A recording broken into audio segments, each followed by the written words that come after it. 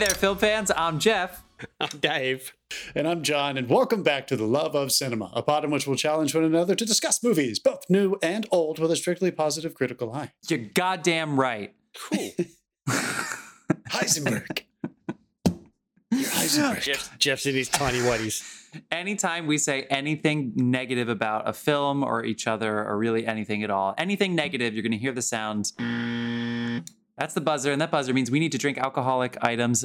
We have beer. John decided to go with something a little harder. I know there's ice cubes because every time he takes a drink, we hear a little clink clank in the microphone. What are you talking about? What are you talking about? That's right. We're going to try to keep it positive, people.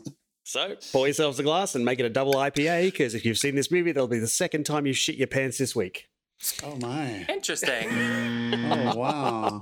It's funny because this is sort of a horror film. I can't tell if that's a good shitting of the pants or a bad shitting of the pants, but the audience is curious. It's funny. It's more, to be honest, it's more tense than scary. And I can tell you, the guy sitting next to me in my IMAX theater was not handling the tension at all. It was hilarious to watch. Stop sitting next to people. There was no choice. This was packed. Okay, yeah, it was. Yeah, I saw this at 9 a.m. on a Sunday, and it was pretty crowded for a 9 a.m. call. It was pretty wow, cool. you were like at 24 hours off Piano Man. 24 hours off Piano Man? It's 9. That's interesting. Jeff's memoir, part 1. Okay, anyway, guys, if you're new to the podcast here, we try to keep it spoiler free for a couple of minutes. This movie just came out. This is Jordan Peele's newest entry, Nope. If you've been looking at the title of this episode, you'll know that's what we're going to be talking about. So yeah, spoiler free for a couple minutes, then we're going to get into it. Try to keep it positive, on an open-ended conversation. Please, if you're new to the podcast and for some reason you were drawn to this podcast, like, subscribe. Dave set up a link tree. We had a couple recent episodes. We've been doing a lot of limited release movies that hopefully maybe in this slow August, if you're looking for things that are coming out. Mrs. Harris Goes to Paris, Phantom of the Open. We did The Outfit recently, which is now on fucking Peacock. We did, what's another limited release one we did recently?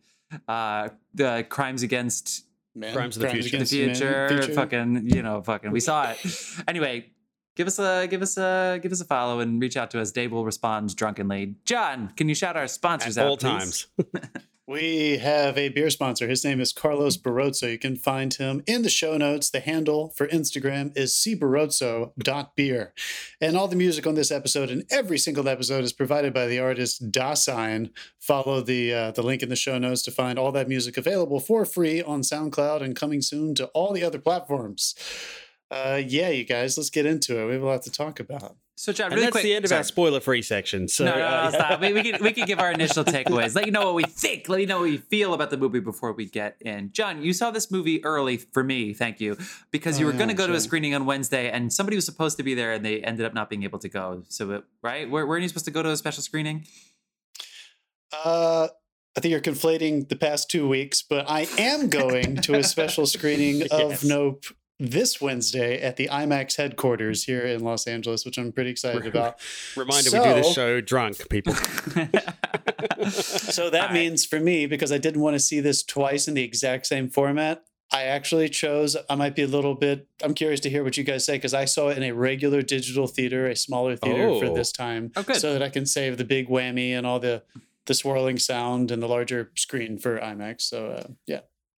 Nice. If anybody pisses you off in the theater, you could just go ahead and spoil the. My buddy, one of our recent co-host, Chris Hurt, who was on a couple weeks ago and about a month and a half ago, he's going to join me on Wednesday, and he also is seeing it tonight in regular, so that we can both see it in IMAX on Wednesday night. So we'll see what the big whoop is.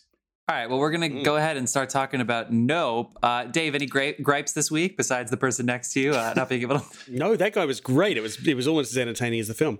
No, I have no gripes. No gripes. I had a guy leaning forward in his chair, smiling, like bouncing up and down at 1/10's part at the end. And I was like, fuck yeah, it got me into it too. It's cool. There was a guy behind us who really like one of those unfortunate assholes who like single-handedly like probably ruined the movie for a lot of people.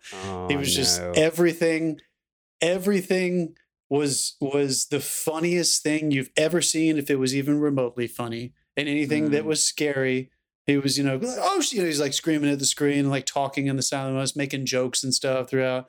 It was a real shame. He kind of pissed off everybody in the theater, but he had a blast. That guy had a great fucking time. Nice. All right. Well, I think everybody's been doing the usual, going around and like doing a little Jordan Peele thing, because he has now entered the lexicon of this is a Jordan Peele film, which of course every film is a director's film, but he's an auteur, and he really took the world by storm with Get Out after we knew him from being very successful at Key and Peele and transitioning from, is Get Out going to be Keanu?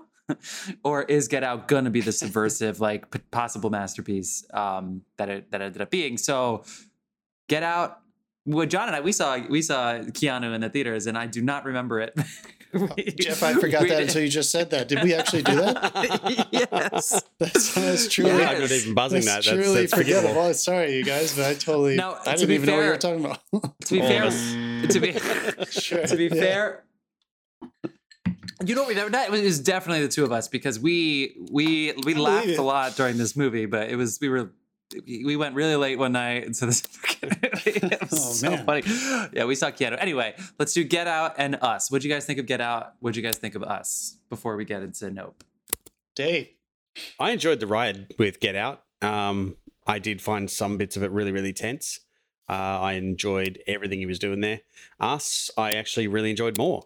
A lot of people didn't think Us was as good. Correct. I found a lot of, I liked the mythology setup and the fact that you have no idea what's going on at first, and then they slowly reveal bits, and then of course you've got your twist and stuff at the end, because sometimes they have a twist. Yeah. And I actually really enjoyed both of those. Great performance. It was one of the better performances that year. Lupita Nyong'o, man, what a fucking powerhouse. Man. Terrifying. Yeah, John, what do you think? Get Out and Us. She's a superstar. I really enjoyed Get Out. I don't know if I made it to the place that a lot of the rest of the world seemed to get to. I thought it was an amazing, really, debut for him trying to do that kind of serious film. So that one really worked for me. I had fun and I enjoyed it. And I did not, Us really didn't work for me. And, maybe I just need to see it again, but it didn't click. I really didn't enjoy what he was trying to do with that one, in spite of the incredible performances, and the aesthetic and look of it was gorgeous. The cinematography was really impressive. So he was, I really liked him, and then he lost a notch on the belt for me. And I think I'm back with Jordan Peele for Nope. I really enjoyed this film. Oh, we're off to a good start there. Cool. I think I agree more with John on this one. I remember seeing Us. I really, really like Get Out. I need to rewatch it before I say oh my God, it really was that. It really blew me away. I saw it because it got good. I saw it very early because of Sundance. So I probably saw it the week it came out. A lot of people did. It's not special, but I remember being what the fuck? I was very surprised. And I think that surprise element really took it up a notch for sure, which of course, when you are that person, now that you lose that element of surprise, so to speak. So with Us, I was expecting the scary shit that I got out of the trailers, but then, I hate when things are explaining, and I do feel like Lupita Nyong'o's character kind of explained the point, which is okay, because it comes later in the film, but then the more she was explaining the film, the less on board with it I was. And then, of course, the friend that I was with, who I'm not going to name because he shat all over the movie, was mad at Us for breaking its own rules. It was a long time ago, so I don't remember what those rules were. But I think a lot of people are, as Dave mentioned, because I was really frustrated by that movie too. It wasn't you. I'm trying to think what rules it had. Anyway, I don't remember, but there were some scary bits for sure. It was cool, and I'm definitely terrified to be in a glass house by the shore after seeing that. Hands Across America is secretly evil. So let's get it. So let's get into. That was funny. Let's get into Nope here. So Jordan Peele, written and directed with his producer. I believe it's Ian.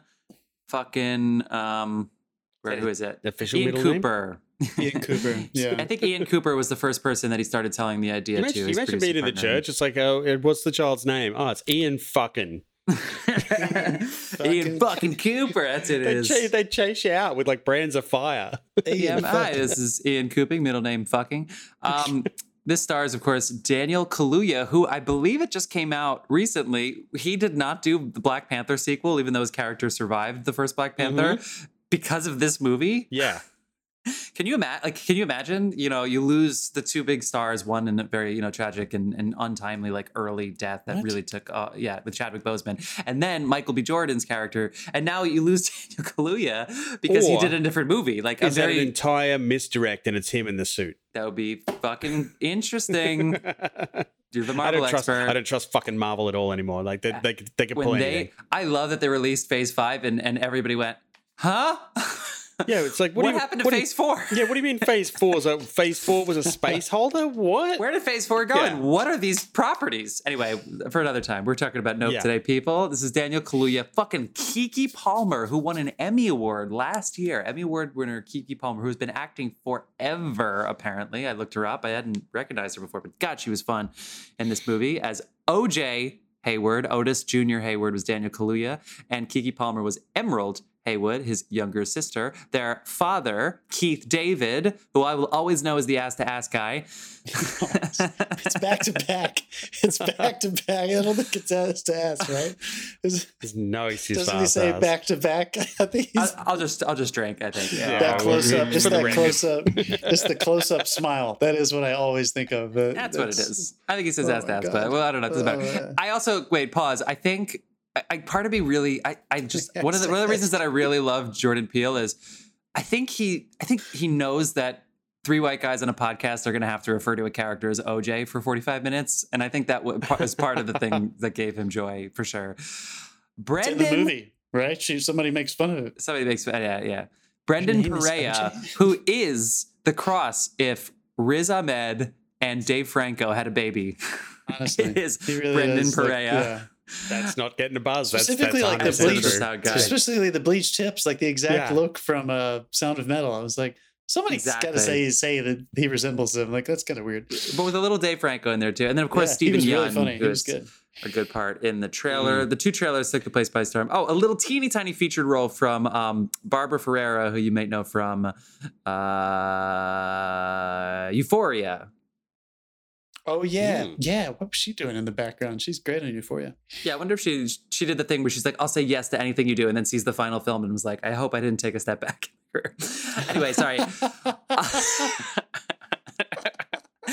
We're like George Clooney's like, "Of course I'm doing Oh Brother Where Art Thou?" The Coen brothers asked me to do a movie. And she's like, of course I'll do no. Jordan Peele asked me to have 2 lines in this movie. I'm so sorry. Let's get into the movie. The residents. This is the description on IMDb. The residents of a lonely gulch. Gulch. I love that word. We heard it like 3 times in this movie.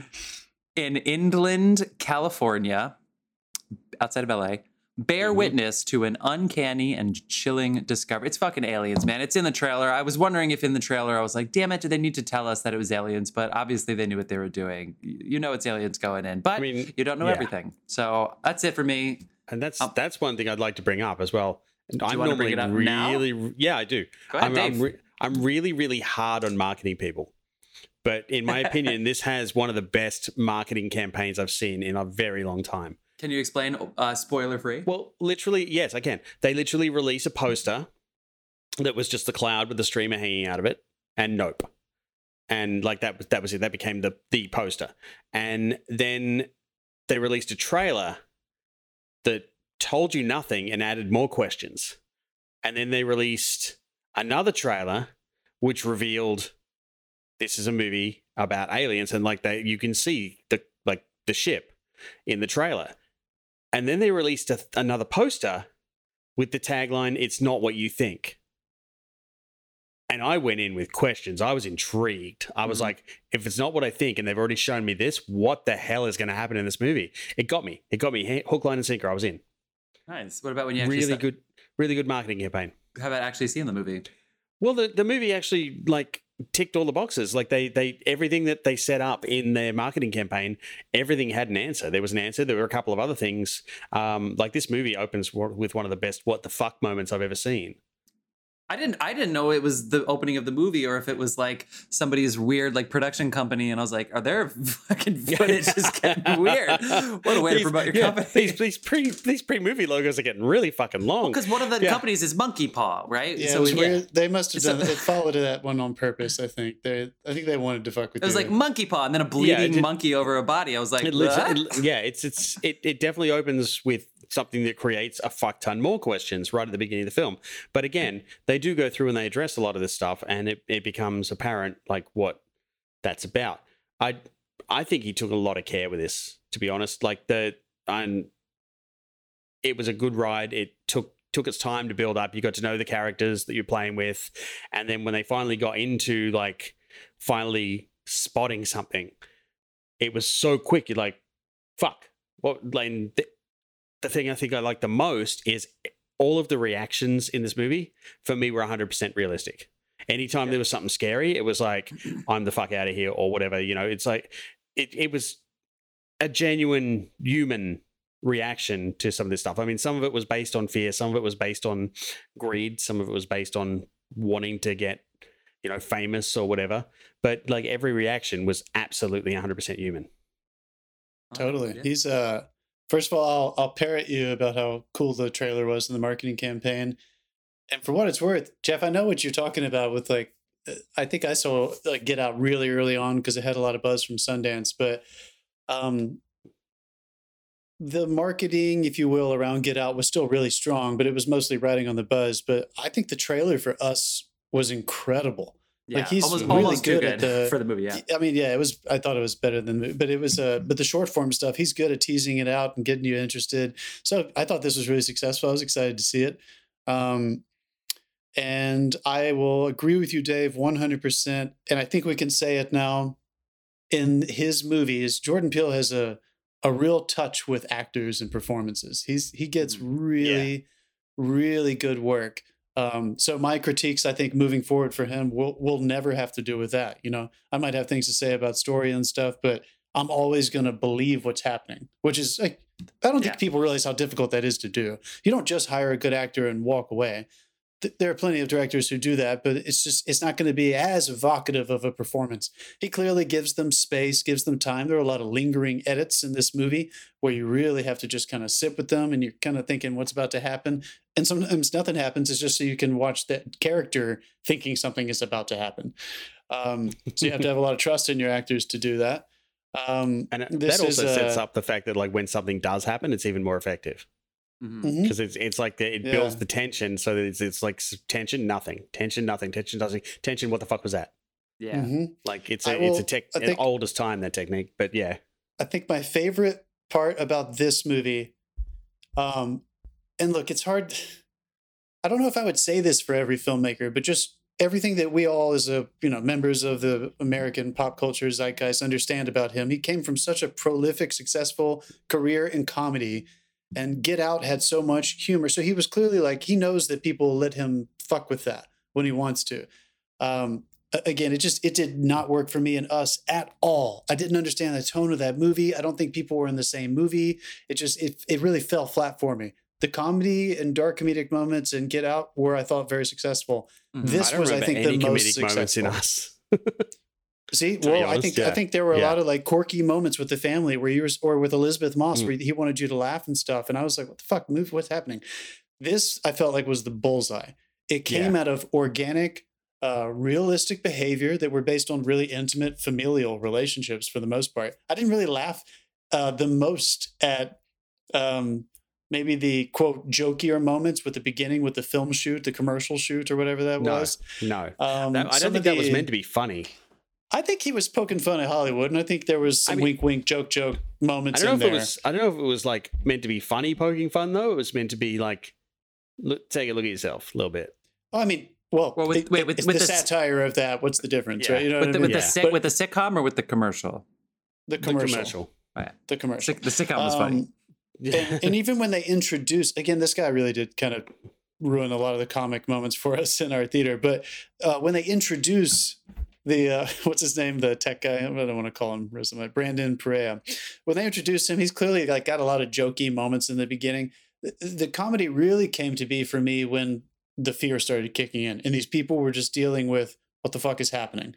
Like that's when I started really smiling a little bit and being scared, which I think that's Jordan Peele's bullseye. He wants you to smile. He doesn't want to have like true levity where you get to break and say, thank gosh we get to laugh. He wants you to like smile and be like, and then get scared again. Yeah. That's how I think in a traditional horror film, like, you know, someone hears a noise or sees something move, they fire up the cigarette lighter and walk into the dark looking for it. That does not happen in this movie. Yeah. So I thought this was successful in a lot of different ways. I had issues with the last 10 minutes, and we'll talk about it, but I think a lot of still people had did. fun. I still had a really good time, and I thought coming off of Us, for me, just for John Say, this was an enormous success coming from where I think he swung and missed with Us. Same. Sorry. I'm gonna finish up the spoiler-free section here by agreeing with you guys so much that I'll say that it has good reviews. It has 82% on Rotten Tomato, and they're all not as glowing as Get Out, but everybody's very positive on it. But there are some people that straight up don't like it, and it's very interesting for me to look like reading that, and because you got to read between the lines a little bit. And so the reasons are it's a little too long. Like if you need that much time for horror, you're doing something wrong. And I was like, that's horseshit, man. Like Jaws is 2 hours. Get the fuck out of here. Fuck you. I mean, horror critics can be very bitchy. But also they're like, it's not pure horror. It's not real this. It's not real that. And I'm like, guys, come on, genre. We make genre not. so we can box things up. But like, of course, it's not a pure, true, real. And you know what? If it was, they would rip it apart for breaking tropes anyway. So like, you know, who gives a shit? Like, you want to be not genre subverting. You just want to make the film that you need to make. And he really wanted to make this alien movie, and it's an alien movie that is called Nope. He's very intelligent, so that's very aptly chosen, which I like, you know, because every other movie, I'm staying away from spoilers, but every other movie about aliens is about like, oh, should we connect with them? Are they good? Are they bad? And this is just straight up like, no, no, we're not into it. At least that's certainly the very beginning of this confrontation, which I'm not going to get into, but at this particular moment. But it's really interesting seeing these kinds of conversations come about, because yes, there are things like the ending that we should talk about, but there are also things that were done intentionally by somebody who is good at their job. You know that there was tension throughout. So if you're watching this movie and maybe you didn't like the payoffs, but the brilliant thing about it is that a lot of the tension is, yes, between the characters, but also between the unknown, looking up to the sky, looking up to the vistas, to the mountains, to the you know, looking out. And so you as the audience, like, how can you not feel tension when it's shot so spectacularly? It looks incredible, but also it is timed in such a way, and you get these reaction shots. You get the dynamic between the two of them, where you have Daniel Kaluuya, he won an Oscar. This always happens, right? Where he's known for kind of like introspective, like, you know, roles. Not that Get Out was that introspective, but it was a lot of self-reflection of that character and what was going on. And then he wins an Oscar for this boisterous, big personality. And now he's in a role where, like, you almost don't even know if he's reacting to something. It's so subtle. And his sister, Keke Palmer, is like everybody's best friend, huge personality. Yeah. It's like the opposite of the introvert-extrovert spectrum. They came out on the opposite ends. Yin and yang. There's the siblings that are interconnected by this. Their little family dynamic and tension. Plus, you bring in an outsider, and then you bring in another outsider, which is just perfectly timed, keeping it small. It's a small film, but it's shot huge on a big screen. Yeah, was this his pandemic film? Did you?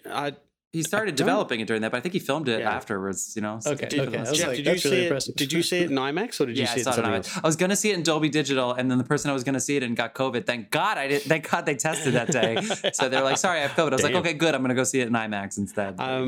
Because I will say this was shot not for IMAX. This was shot in 65mm IMAX film. Yeah. Like not just one of IMAX the digital.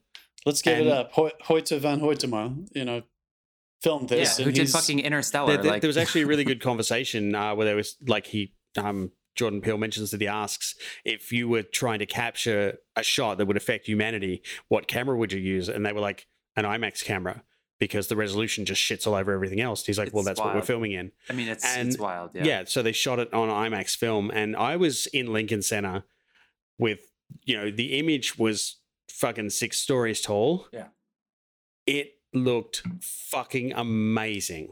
Yeah. And the whole movie is that size. Like, they took so much care with the image capture, and the color on this is immaculate. Those night scenes almost look like a fucking surrealist canvas sometimes.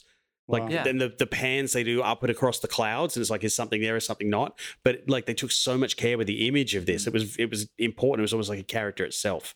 I love that location was a character itself too. Oh my God, yeah. The height of the IMAX, I never really appreciated that until this movie, because I'm all about the wide format. I think it's a great way to watch film. But when you are looking out at the sky and you're looking at the clouds and whether or not they're moving and stuff, and the height you get in an IMAX, where it's like I really feel like I'm having peripheral vision, because it's not just the width; it has that height element too. It's cool, which is unique.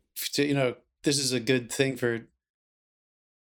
You're asked the right question about what do we do for this story, blah, blah, blah. We've seen plenty of amazing Westerns shot in old CinemaScope 7235, and it's so wide, or it's really breathtaking, but everyone knows the irony is that most of those were developed for big epics and Westerns in the 50s and 60s. But the irony is that anyone who lives in the West or the Southwest will tell you 90% of your view is sky. The horizon makes up a very small patch when you look in any direction. So I thought this was a really effective way to use that. And again, let's give him some props. He is a fucking crazy cinephile. So, and Jordan Peele is clearly very intelligent, but from Get Out, from the beginning, his attention to the visual is pretty remarkable, considering he wrote sketches about, really silly things for a very long time. And not just silly things, but you know what I mean? He has that comedic eye. He's thinking about performance and timing, but he clearly understands what the visual aspect of cinema can do. And I was very affected by that. Probably that and the performances trumped everything that I may have had any issues with the story, just because it's so compelling to watch. And because there's some things that I want to circle back and ask you about when we get to the spoiler section in 1 second that they don't necessarily make 100% sense, but I do know one thing, that this movie is going to be, I think, the most rewatchable out of the three. Not that Get Out's not. Obviously, a lot of people have watched Get Out a bunch of times, but I feel like this is the kind of movie that you can rewatch and pull some new things out of, I'm really curious to go see it again in like 2 nights, because I don't like seeing movies that close together. If I have a decent time rewatching it, I know I'm going to be able to rewatch it again in the future after a year goes by or something. I mean, the other thing is there are little things hidden in this film that help the plot along too, that you can miss very easily. So it'll be very interesting to see, talk to you after a second watch and see if you pick up on some of that stuff. I'll check in with you guys next week. Nice. So let's go ahead and turn the spoilers on, Dave. Going to spoilers. We won't go right to James Bond dying like John did for our I might rip it out and just ask you guys the big question. I want to start with what you started with. Let's start with the opening of the film. The chimp. Because there are a few places that this motif of a recall to this failed late 90s sitcom that eventually Stephen Yeun's character, the neighbor to this gulch, Daniel Kaluuya, and the Haywood's neighbor, who owns like a come and see us jamboree kind of live action ghost town ranch. It's a roadside theme park, basically. Yeah. Stephen Yeun. So you learn later that he was in this thing that you see at the very beginning, which was a sitcom starring a live chimpanzee. And apparently at some point, the chimpanzee, Gordy, breaks, which is, I guess, we'll get back to that in a second. I guess that's the most important word, and goes berserk. It's a live studio audience. He ends up attacking some of the cast members and maybe other people. But they show you this scene multiple times throughout the film where it's an empty taping, soundstage for where the sitcom was shot. And Stephen Yeun as a little boy is there. And this chimpanzee has just gone berserk and just killed a bunch of people. And y'all, I don't even know if I needed this in the movie. And I just don't know if it was, I'm really not, what did you think about it? Because I don't really know what it did for the movie. A lot of people have circled this. It was central to the theme. The whole theme was the use of animals in entertainment and how it can go wrong. They make Siegfried and Roy references. He tries to use the ship for entertainment. Obviously the Gordy incident, which was loosely based on a real incident, by the way.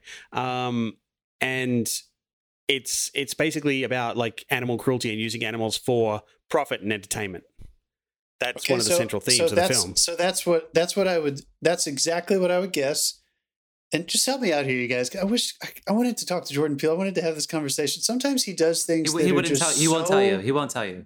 Yeah, sure. Well, sometimes I feel like Jordan, if you're listening, sometimes I feel like this Not kind of thing happens where it seems like it's so on the nose that I know you're looking for deeper waters with it. So I guess what I would ask him is, it seemed so antithetical to the actual outcome of the story that if it was supposed to be used as a metaphor, then they would have been trying to break and take advantage of this spaceship, if we're ready to go there, this thing. And that's not what they ever tried. They never tried to do that. Not once. They were trying to destroy it. They were trying to capture it and then trying to destroy it. So it wasn't like, if this was a different story where they thought they had... Wait, what was that, Dave? For Steven Yeun, he was not trying to capture it. He was trying to use it to reestablish his career. But don't you feel that if he turned it into a source of entertainment? I know, but he's not the protagonist. So if the protagonists aren't living out the theme, can it really be called the major theme of the story? And I guess what I'm saying is that these flashbacks to Gordy made me feel like he was trying to prop up the major predominant theme, and I don't think it was. I think it was actually antithetical, and it was used as a metaphor inappropriately, and it actually ended up ruining the ending for me. So it kind of got in the way of it. So I don't know. So if I'm saying on this because I'm curious, because there's a racial element so far to the other films with Jordan Peele, as there should be. In fact, one of the reasons I love the white sitcom so much is because I almost think it's hilarious. And I almost think he's saying, I remember the Chappelle thing where it's like, part of the reason Dave Chappelle, this is according to him, I'm not just like opining, that he hated the Chappelle show and the way that it came is because like white people didn't it's same thing with Mean Girls, right? The whole point of Mean Girls is we should be good to each other, but all girls want to be after they see it is bitchy. They want to be the mean girls. You know what I mean? That's the opposite of the point. Same thing with Chappelle show. You wanted it to, he didn't want white people to be like, oh my God, this is so funny. Like he wanted people to go, oh yeah, shit, fuck. You know what I mean? Or at least that's what they should have thought. And we just didn't. We said, ha ha ha, look at us. We're so stupid. I think with this, I'm just so curious about what the actual unpacking of it, because there doesn't we don't need that in this film, but it obviously is real. I mean, we're talking about the first image, which obviously, you know, it's pretty famous that the first moving image was a black jockey on a horse. Nobody knows the black jockey's name. Nobody knows where the horse came from. And nobody really cares. So that is important to the legacy. These characters are made up, but it's loosely based off of like, well, what if that person was a horse trainer and had a family? And that's who this family is. Steven Yeun's character had a connection with the chimp. Steven Yeun's character is the only non-white person in this set, and the other white people seem to have been completely demolished. And the chimp had this connection that they were like kind of friends for whatever reason. It could have been kids. It could have been the outsider thing that they were both being taken advantage of by this white capitalistic, you know, enterprise. And then just when they became friends, chimp murdered. And then Steven Yeun turns into that in a way. He does take advantage of that. And therefore, you know, he has to succumb to his death. But I'm by the monster, right? Because he's like, wait, I thought you didn't learn your lesson, which of course I'm with you though, John, because this is alien versus human. We think, I mean, we'll talk about what the alien fucking thing is in a second, because it kind of looks like the ribbon of a camera to me a little bit. It could be something different for everybody, but it's curious that it's not the main character. So what does that have to do with Daniel Kaluuya and Keke Palmer's character going after this alien thing? I'm not 100% sure, but I'm hoping that if we get the answer, we're not going to be disappointed. It is a wandering tale. It's like the Gordy thing sets his frame of mind. It's why he decides to start, because basically he's been feeding this thing horses for like a couple of months to keep it there, and he's exploiting, he decides to make a show out of it. Yeah. He turns it into rampant consumerism, and it consumes him, literally. And I thought that was a great point, but like that sets up the other plot line with these guys who have nothing to do with this like West Village that he's got going on. But that's the reason it's sticking around, and that's the reason it's now considers this its territory, because he's been fucking feeding it. He's the inciting incident. Yeah, I mean that makes sense. But you don't find that out until halfway through the movie, which is kind of cool. True. Yeah, no, true. I like the movie. I'm just this is what you do with these kinds of movies, and he purposefully ends it with questions. And I wonder if he knew how much we would be going after this sitcom sketch. I wonder if he knew that. I bet you he did, but I don't know. Is anything stirring up for you, John? Because I think part of it has to be an exploitation There has to be something about exploitation in there. And I'm wondering how it relates back to the family. Are they the ones being taken? Well, why does he look like Clint Eastwood at the end on the horse? Like there has to be. Unfortunately, and I said ruin the movie. It didn't ruin it for me. It did kind of take some of the air out for me because I was like, whether we like it or not, when you're going to try to have a story that involves some kind of cerebral or social commentary or existential, philosophy, you got to expect that your audience, maybe during, but definitely after the fact, is going to be asking some questions. And if you put it in the genre of sci-fi, where we are constantly asking questions, we're watching this movie with the front of our brain. You're always trying to poke holes and try to find the patterns and trying to understand the unknown. You're doing what characters are doing. So it's a tall order. So I guess what I would want to ask him if I could was that there were certain things that did seem very clear to me. Everything you guys just laid out seemed like that's in line with what you're saying. That's in line with the theme. I don't think it's an accident that the older white male cinematographer who sat at home watching footage of animals in black and white, specifically, this, really binary, really right there for you to care. I don't think it's an accident that he was the one who thought he could capture them in the impossible shot, and it ended up costing him his life, which I don't understand. We'll get there in a little bit. Yeah, I don't understand that sequence. No, that's totally real. That's how all DPs want to go out, like eating while filming a monster alien at golden hour. But there were certain aspects of the exploitation stuff that we expect from Jordan Peele, and it's not a deep think. It's right there, and it's like, but it's part of the cake, and you enjoy it, you buy into it. It added to the flavor of the movie. This one just seemed like it was the ultimate statement or the ultimate question, and it really did. I don't know what other word to say. It felt antithetical because of what they ended up doing, and because it didn't seem.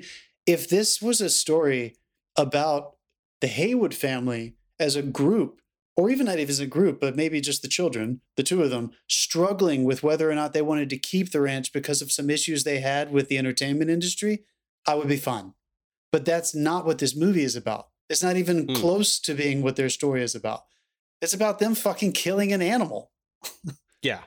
Well, actually, it's also about his journey to become his father.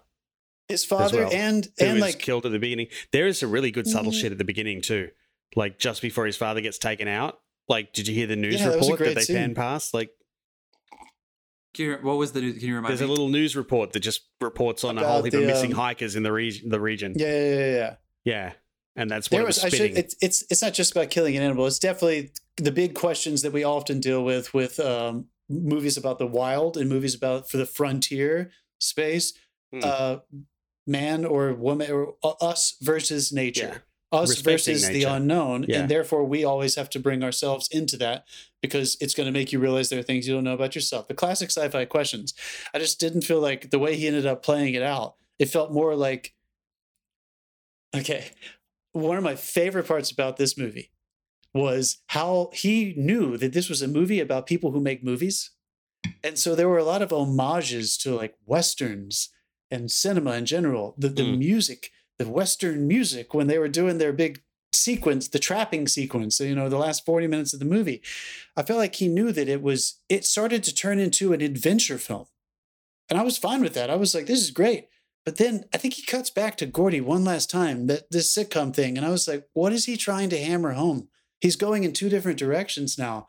And part of me loves the ambiguity of asking questions. I'm a huge David Lynch fan, but it kind of just felt ultimately like he thought the tone of the Gordy set was so creepy that it would elevate all those questions and ambiguity and somehow mesh with the unknown of the alien. But then we saw such a resolute, definitive end to the alien that had nothing to do with that theme that it confused me. It just confused me a little bit. Yeah, I'll grant you that. All of that was like to set up Steven Yeun's like character's motivation, and it didn't entirely sell.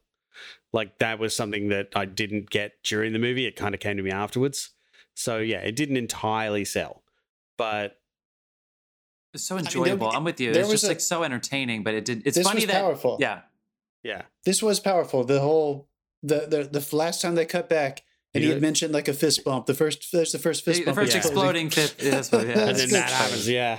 And then that happens. That touched me. Don't get me wrong. Like there were things that it doesn't matter. You don't need them explained. It's just there's a beautiful image on camera. The first time the chimp looks at him was like, holy shit. Yeah, I don't know what's going on. It's scary. It's evocative. But it's just unfortunate that I think I just don't know if it was effective in the way he wanted it to be effective. And I don't think we're alone, because I think a lot of people are just genuinely confused, and not the fun end of Twin Peaks confused. We're genuinely, it's a little bit of that Us feeling where I was like, I think I got it, and I don't think it made sense. I don't think it made enough. Also, did you notice the subtle hints that this was like, it wasn't being filmed as in this is what happened. It was filmed as his memory, because the shoe standing on its end was the shoe he had mounted on its wall, standing on its end. That like was it was, cool, yeah. it was him remembering.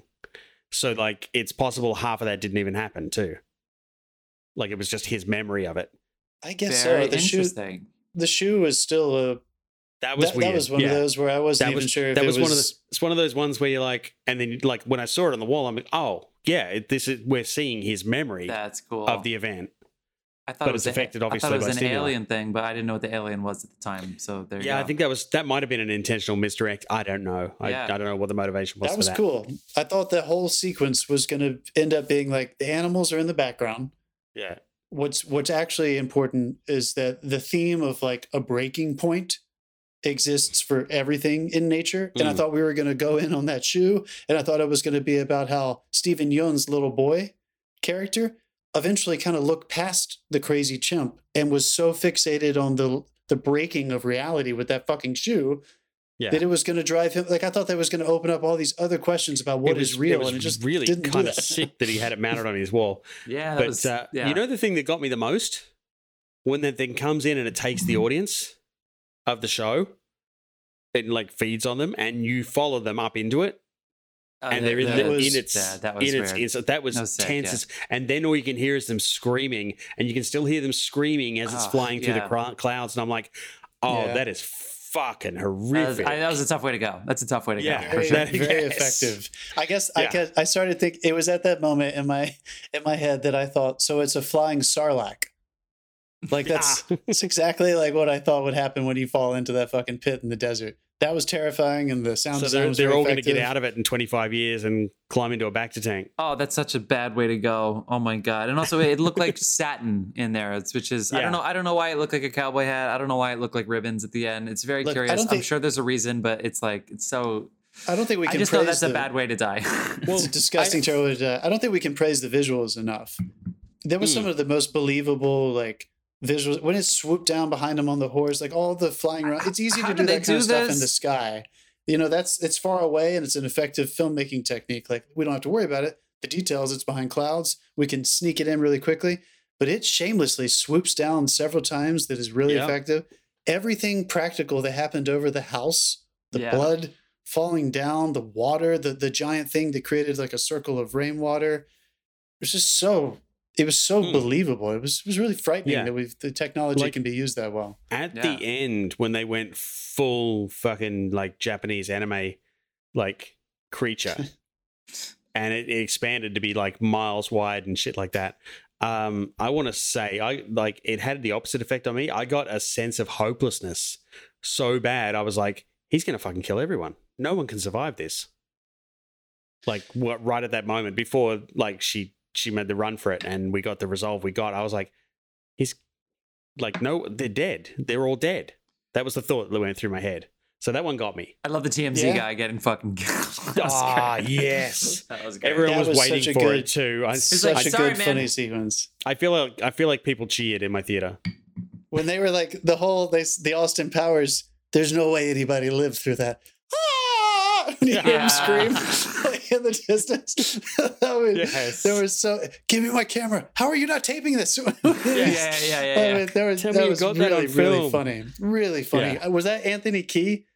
Do you think that was maybe Key inside that shit? I think it was, to be honest. I wonder, when I was watching, I was like, is that, I wonder if Key made his way. I mean, you see up under the helmet for a minute and it kind of looked like him. It was really funny.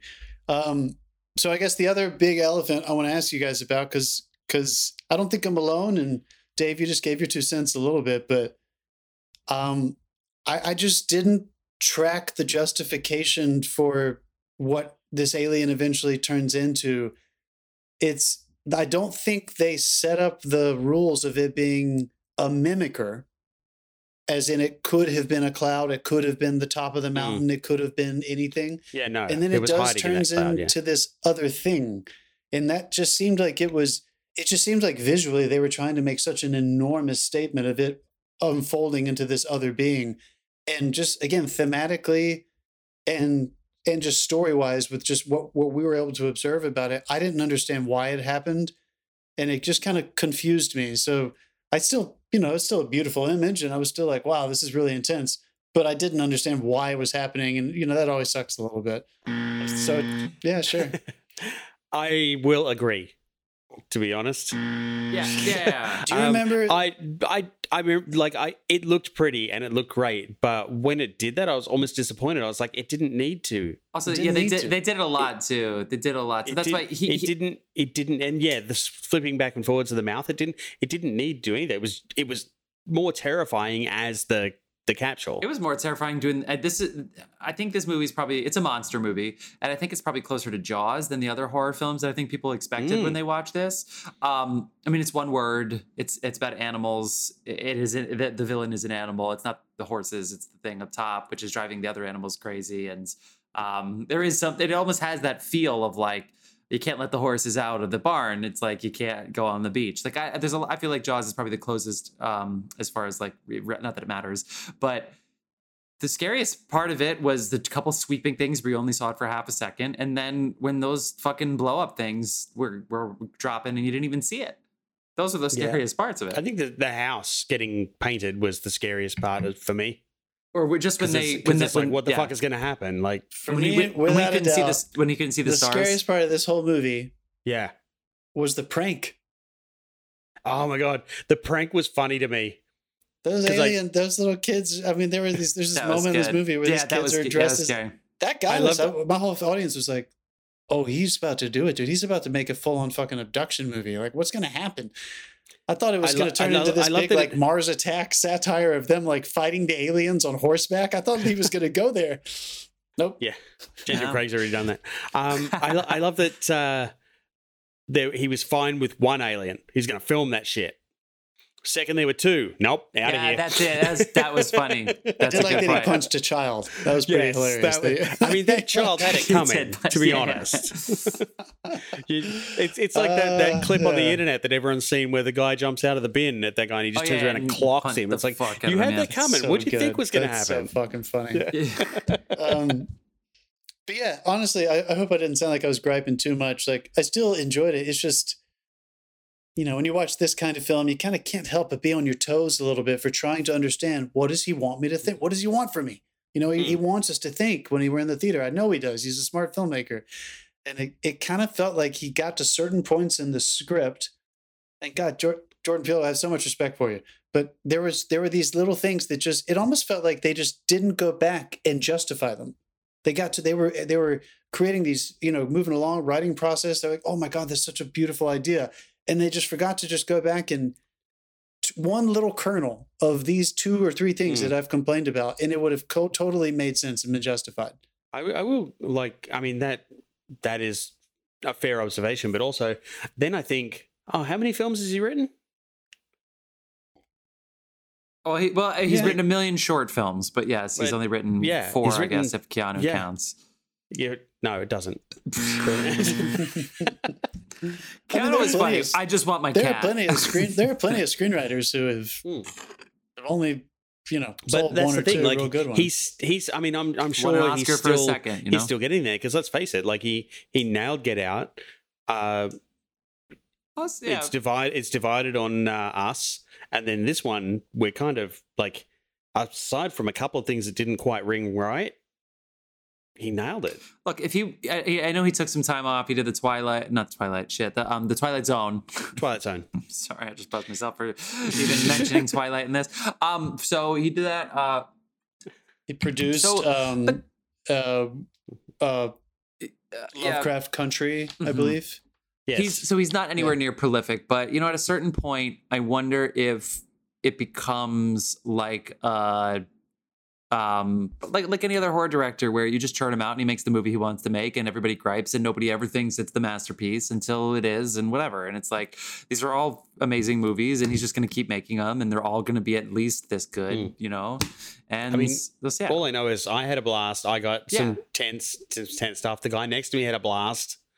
The guy 2 seats down enjoyed the laughing bits. Sure. Yeah.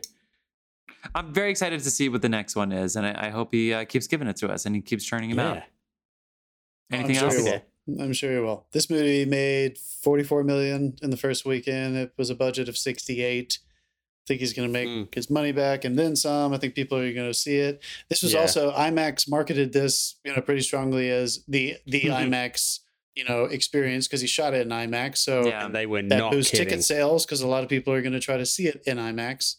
Guys, I know we're not talking about this movie, but just for a quick second, if we're about to leave, the Oppenheimer teaser, did you? Oh, that was good. Yeah, I love when they make me wait a year for a movie. It's great. But they give you some great Houdini simulations and then the voiceover, and then Nolan's pretty good at the 30-second teaser or whatever that was. I enjoyed it. Right. All right. Well, Nope was definitely worth seeing. I'm excited to see it again. Maybe these things will bother me less the second time, and I can have a purely enjoyable experience. You're going to enjoy the IMAX. I can tell you that. The IMAX is cool. I'm excited. Some of the audio panning, some of the stuff that they were trying to do in the digital theater, it ended up creating like weird artifacty sound. So I'm curious to hear if it sounds like that in IMAX, because I feel like I was missing a lot of the 360 movement into regular theater.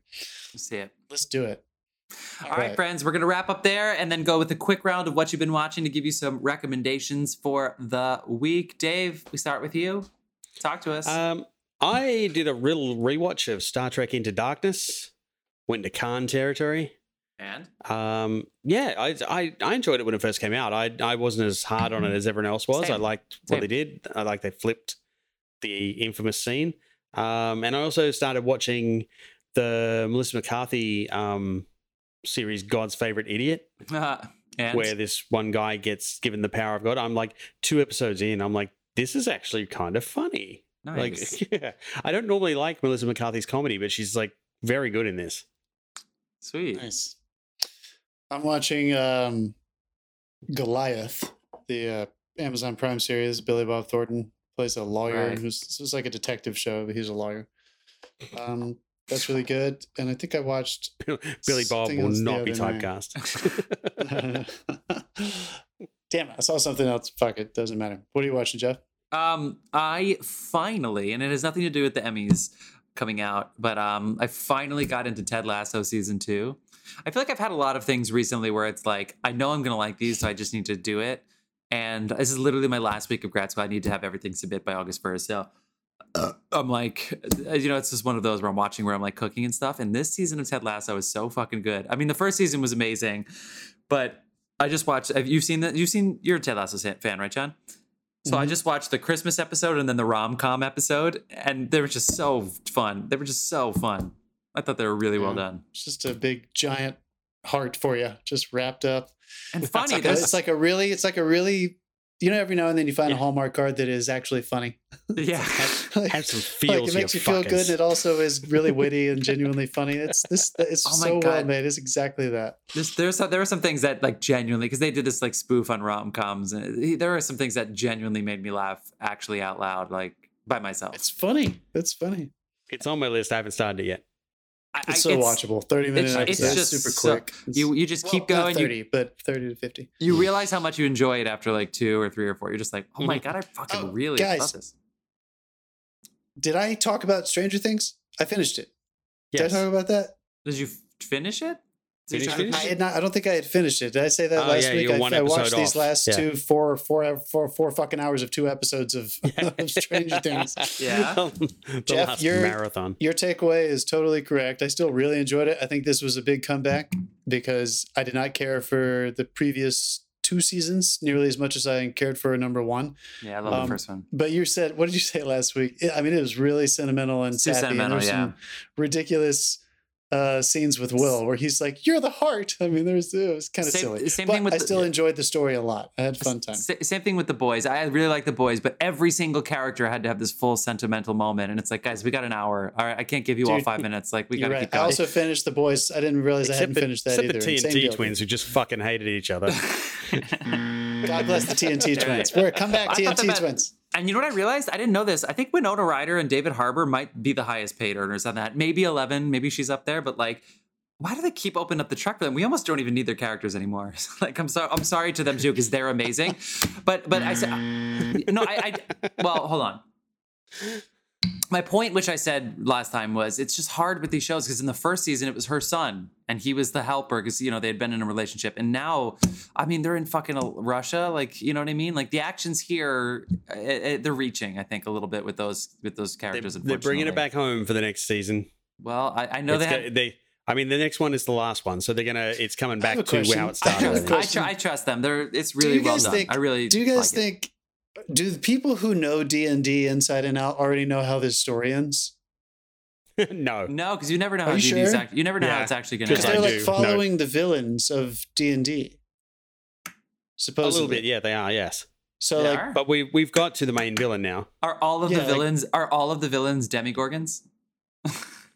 No, you got the mind flayer. I think the most powerful ones are, and like that picture that he drew of the 3-headed dragon, that's the most powerful villain in D&D. So we know that they're gonna end up facing that eventually. So I started laughing this season. I was like, is the rest of the world just getting punked by a bunch of fucking Duffer Brother nerds? These guys are fucking writing D&D, and all of us are like, oh, this is so original.